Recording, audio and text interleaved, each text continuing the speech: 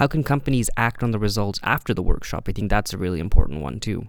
There's someone that needs to own the process. There's someone that needs to be almost like, sometimes it's a facilitator, sometimes it's a sponsor of the workshop, but there always needs to be some kind of follow-up. At the end of the workshop, often there'll be, if it's designed well, there'll be a moment where people get to reflect on, what needs to happen next, what can I do next? And you'll need to document that. And then somebody, the facilitator or the sponsor of the workshop, will need to follow that up individually. Maybe the next step is we all go off and do a bit more research, or we generate ideas on our own and we have another workshop to take those ideas forward.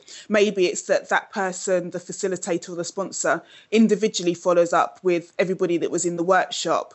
Maybe that person will need to develop, a document or a report or some kind of prototype. I don't know. There needs to be some kind of follow-up that somebody owns. You can't just kind of sort of let everybody disperse and then hope that things will happen. It's almost like the same as a workshop, but a little bit less controlled. When you're working on a collaborative project, you still need to apply all of those same principles.